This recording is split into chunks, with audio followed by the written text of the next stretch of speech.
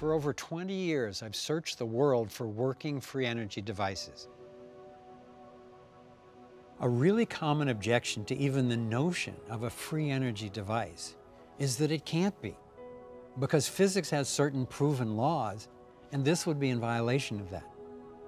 So, if in fact there is a device that is running without being plugged into anything for long periods of time such that it proves that it's accessing energy from somewhere else, then either the law is wrong or the law is misunderstood.